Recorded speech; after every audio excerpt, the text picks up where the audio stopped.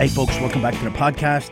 It's been a little while since I sat down and talked through some stuff. Life happens, right? You get busy. But this week I took a trip down to Fort Benning, Georgia to go to the National Infantry Museum down there. I know they renamed Fort Benning, but it'll always be Fort Benning to me, and it'll always be Fort Bragg to me. I went to Benning for basic training in 1996, basic and AIT, advanced infantry training. Then I went back in 2000 for airborne school, and I was there for a 6-week non-commissioned officer course as well. So I've been to Benning a bunch of times. But we went to the National Infantry Museum, did a bunch of content, and there's a statue outside it. It's the infantry statue or whatever it is, and it has a guy waving and saying, "Follow me," right? They say, a boss will say forward and a leader will say, "Follow me."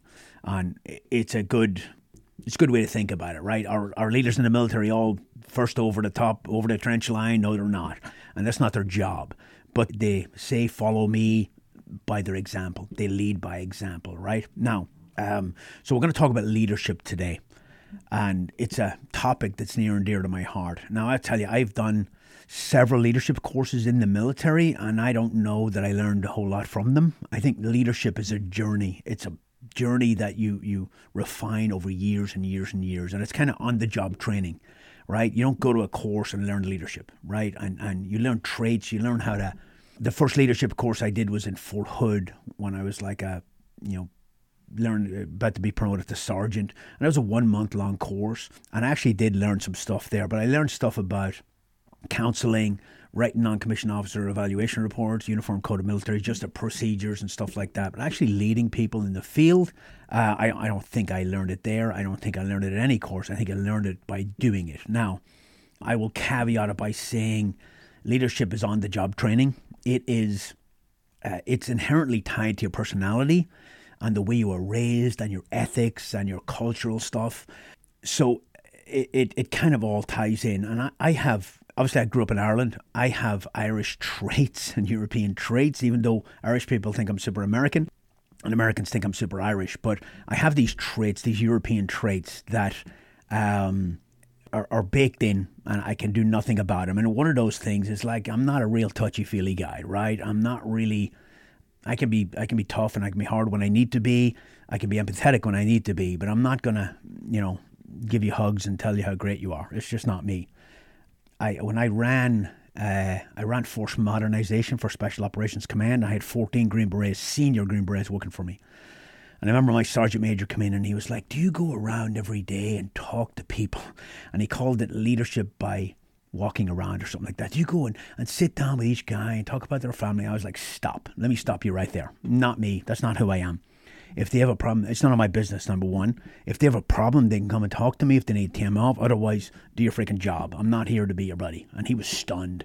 I was like, "If you don't like the way I lead, fire me. I'll go back to running guns and bullets," which I wanted to do anyway, right? And he was kind of stunned. And that's his style. That's not my style. And I don't try to mimic anybody else. It's what, you are who you are. So I have these inherent traits that are baked into my leadership style. I remember I'm going to sidestep here with freaking stories. It's how I do business. But I remember in Iraq in 2006, we were doing multiple missions every night. We were going out in vehicles or in helicopters, and we were in a lot of combat, and it was pretty heavy, 06, 07. And we were on the helipad one night, prepping to go on another mission, waiting for the birds to come in. And one of the guys on my team, who's a freaking warrior, was upset that the commander and the sergeant major never walked out from the operations center and shook hands with us while we were getting on the bird to go fight, right? He was a little upset. He thought it was poor leadership, and he was a little insulted by it. And I was like, I don't care. If they go home, I never want to see them. They don't do anything for me. And he said, he's a pretty funny guy, but he said, "That's because you're a European." He said, "Europeans are cats. Americans, we're dogs. We like to have our belly rubbed every now and again," which is pretty funny. So those traits are inherently me. There's other things too that I was able to do because I learned. I grew up in the Irish Army, then I came and I kind of started over in the American Army. So while I went in, I was, went to basic training. I'm 29, so I was already older than all the 18-year-olds who just come out of high school. I was more mature, and I was done. I understood all the games and all that crap, right? And as I get older now, you just Not that I ever did, but you just don't give a shit what people think. You do what you do and you drive on, right? Now, so I'm just going to caveat it there, right? It's a constant learning cycle, all right? So let's talk about a couple of things when it comes to leadership. I'm going to talk about 3 things. I could talk about 10, I could talk about 15. I did this actual podcast yesterday. I really had no plan. I just talked, and I talked for like an hour and a half, and it was very scattered and rambling, and I was like, let me put a couple of things down on paper. So, integrity. Integrity is doing what's right when people are not looking, right? And they hammer this stuff into you, right? But it's all buzzwords unless it's something that you believe in, right? Now, I'm not a choir boy. I freaking have broken the rules many times. I've done things in combat especially that could be considered by some to be not exactly what they do, right? Combat's dirty. It just is. And I've done things in leadership positions where I had to skirt the rules to get the mission done. It was never for personal gain. It was always to get the mission done and to take care of my guys. And my standard was always, especially in SF, my standard was I will stand in front of the group commander and say, yes, I did that, and I would do it again. So if you're going to punish me, go ahead. But I would freaking do it again, right? That was kind of my standard. So I'm not a choir boy. I have broken the rules many, many times. But I try to do what's right. And I never, ever, ever allow subordinates to have dirt on me. I never break the rules in front of subordinates. I never allow them to have dirt on me. So when I grew up in the Irish Army. I was a private in the infantry, and then I went to special operations. And again, I was not in a leadership. Even though I was a corporal, which is the equivalent of a staff sergeant, I was not in a leadership position, right? I wasn't in charge of anybody in SOF. I was in charge of me. But then I got sent to Lebanon as a squad leader for the infantry, attached to the infantry on a 6-month tour in Lebanon. And on that tour, I was a squad leader. I was in charge of people, and I had to hold people accountable. And I was sent with a battalion out of Dublin, man. These boys were they grew up in the streets. They knew how to manipulate the system. They were barrack room lawyers, some of them, and they could spot weakness and they could exploit it in a heartbeat. And I wasn't weak. But I remember another NCO who'd been in that battalion was kind of giving me a little guidance. And he said, look, if you do anything that they can throw back in your face, they will use it. He said, let me give you an example. A buddy of his had been on a checkpoint in Lebanon. I don't know if it's that trip or a trip before. And, you envision a checkpoint with the NCO in the middle, a machine gun position up on a building overwatching, and then a couple of privates out on the flanks, letting the cars in one at a time to search them. There was no alcohol allowed on checkpoints. There was alcohol there, but it was controlled, right? But on the checkpoint, you were not allowed to have alcohol. A vehicle was coming back from the Israeli border where guys were coming back from leave, and a friend of the NCO's handed him a bottle of whiskey, and he said, hey, I don't want to take this into the camp in case they search us. Can you hang on to it and I'll pick it up later? So the guy took the bottle of whiskey, put it in his bag, no more said. The other guy came and picked it up later on. Well, a couple of days later, the privates were rotating every hour, and the guy went up to the machine gun position, and he came back down, and he said, oh, he wants to stay up there. And the NCO was like, hell no. And he went up there, and the guy had been drinking on the machine gun position. Way to be a cultural stereotype. But he said, I'm going to fry you. And he said, you can't. If you say anything, I'm going to tell the chain of command you had alcohol on this checkpoint the other day. Right? So he gave up the ability to discipline people by just making that one mistake. And I never allowed that to happen to me, ever. But like I said, I did break the rules. I did skirt the rules often, but I was kind of careful, okay? So integrity is hugely important. It follows you throughout your career, and once you compromise it, these guys will compromise their integrity. They'll do a little bit of unethical stuff, and they'll get away with it, and they'll do a little more, and every time they do it, they get a little bolder. And like I said, I joined the American Army at 29, having already been in the military for 7 years, been in Somalia for almost a year, and I was pretty mature and I was pretty experienced. I spent 6 years in the infantry, so by the time I got to Special Forces, I was by the time I got to a team, I was a Sergeant First Class. Been in the Army for 9 years at that point, been in the Irish Army for 7 years, pretty experienced guy, like 35. So if somebody said, hey, we want you to do this, be it the team sergeant or the team leader, I had no problem saying, no, I'm not doing that.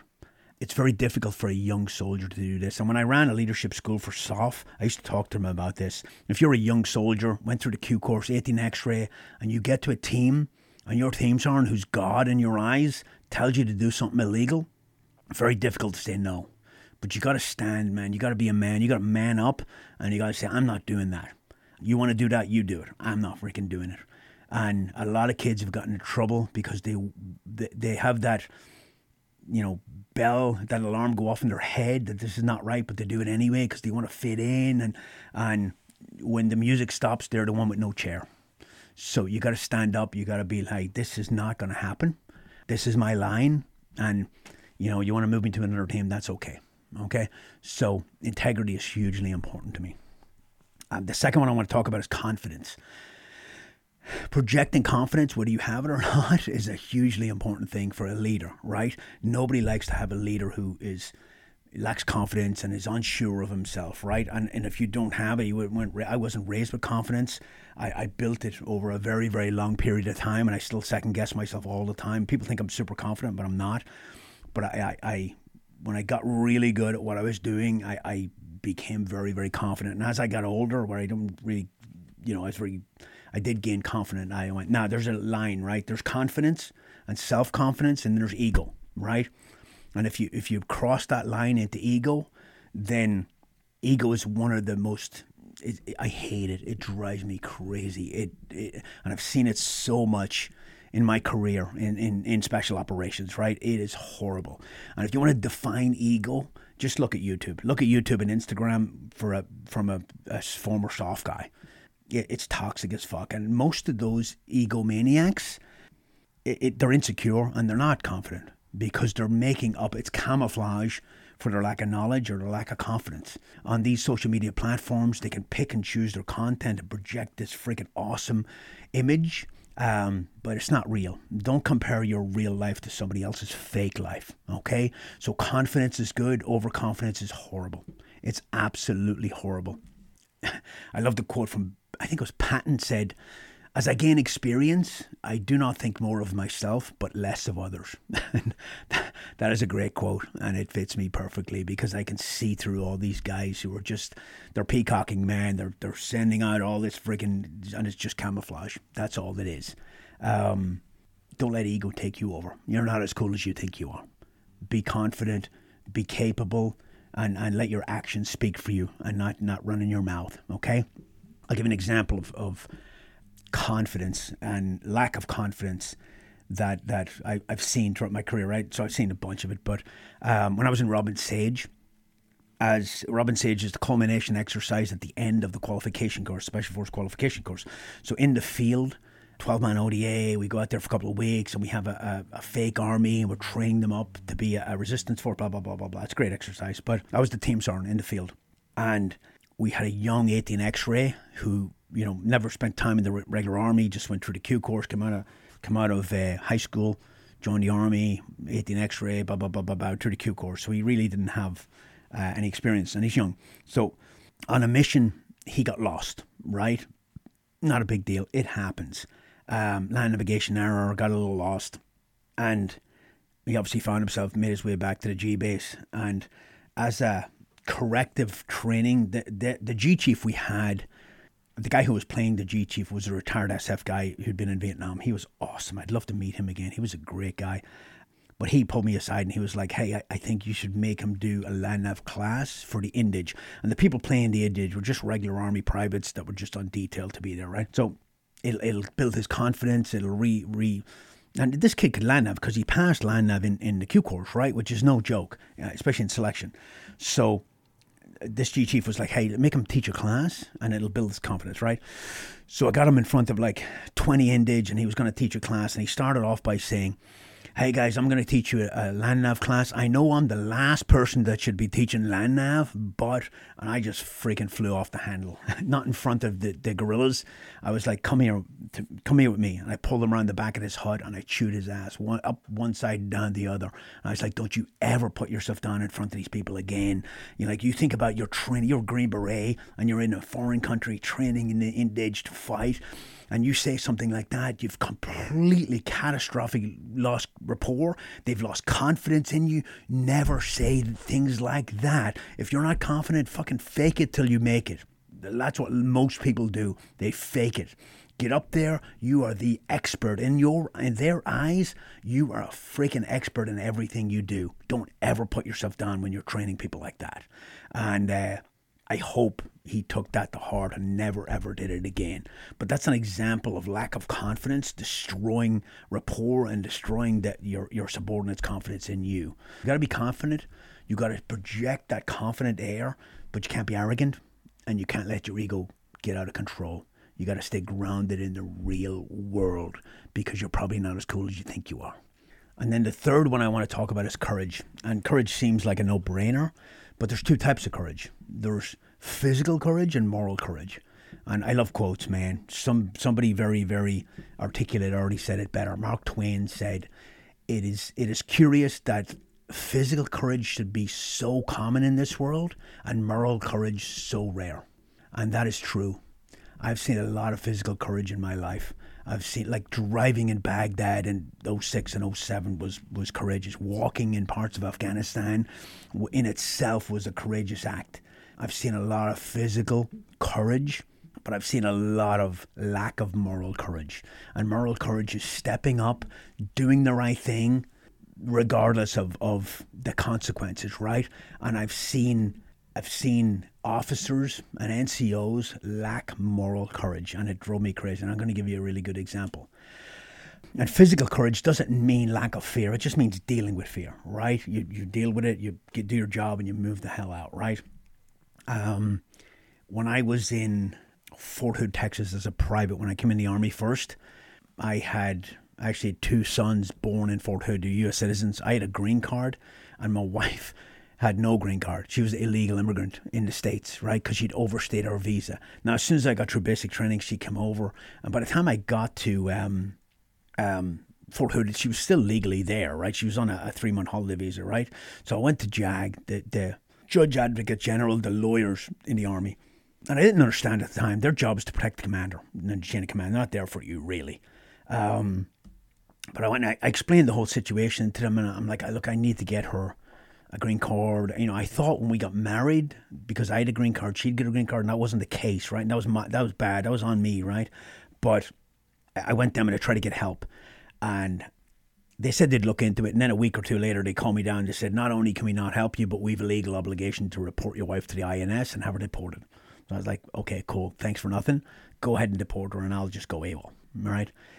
Fort Hood was a horrible post in the 90s. It was awful. Anyway, it was a huge disappointment to me when I joined the Army. But so then I just went back to work, and I tried to work it in the background. I actually put in for a compassionate reassignment to Germany on the grounds that my wife was illegal in the country, and it got denied. And nobody would help me. Nobody. And I'm a private freaking floundering, right?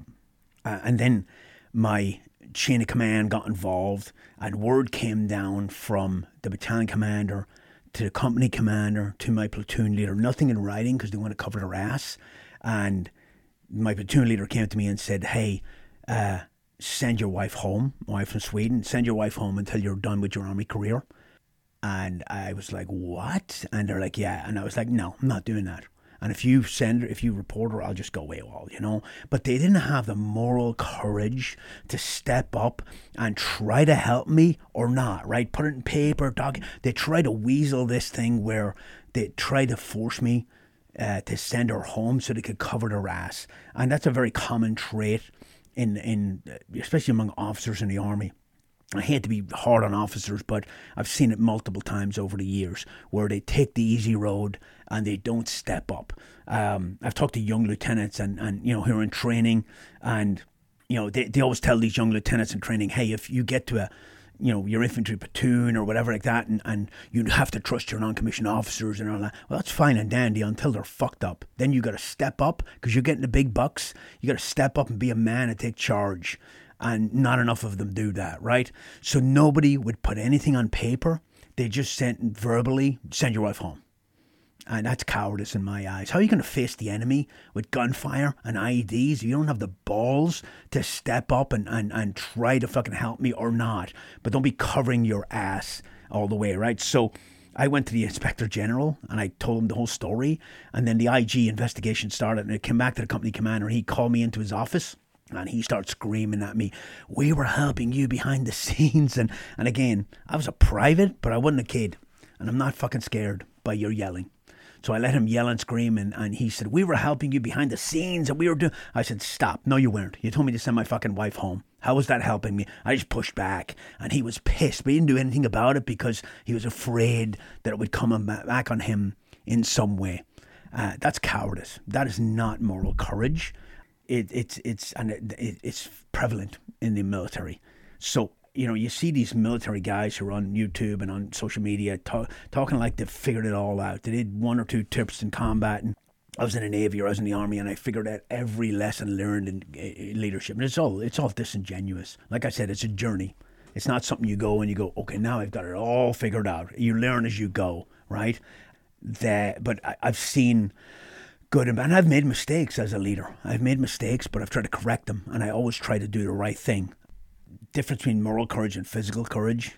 I've seen a lot of physical courage, and I've seen a lot of moral cowardice in my life. And it's sad to say, step up. If you're an officer and you're in OCS now, or you're in training, you're in West Point, be the officer, be the leader you want to be now. When you're in training and you're all hyped up and you're all getting all this freaking education and you're going to be great and you're going to do great things, be the leader you want to be now in training. If you're in basic training, be the soldier you want to be when you're in training. If you're in a Q course, be the fucking Green Beret you're signed up to be now, and don't let lack of moral courage stop you from doing the right thing. Okay?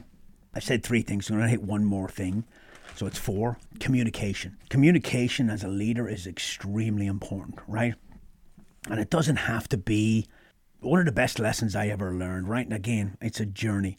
When I was working at sniper school, Sean Kirkwood is a good friend of mine. I did a couple of podcasts with Sean. We've known each other for years. I actually did one on the evolution of military gear. You can look back. It's actually a really good one. Sean's funny. Sean's Silver Star in the invasion of Iraq. Very, very capable combat leader, right? But none of this bluster and ego to go with it, right? So when I worked at sniper school, Sean came in at the same time as me, and I was an instructor, and he was the NCOIC. And Sean was a big whiteboard fan, right? The big dry erase board. It's probably the best organizational and communication tool I've ever seen. And guys on my team used to laugh and say, I'm going to have a whole house built out of whiteboards, right? But the whiteboard is awesome. What Sean did was he had this big whiteboard, and every single day, he had all the days of the week on it, and every single day he filled in the timeline and who was doing what, and who was going to be at the range, and who was going to be doing the stalking exercise, and who was going to go ahead and set up range, who's drawing ammo. All that was written down in very good detail. So you never had to wonder what you're doing for the whole week. When Sean left, they brought another guy in, and he liked the concept of the whiteboard, but he didn't want to write it out. When you write things out like that, you analyze it. And I used to spend a lot of time analyzing and going, okay, this guy did a night shoot here. Let's give him the morning off. And when you're looking at that whole structure, it makes you really analyze how things are going.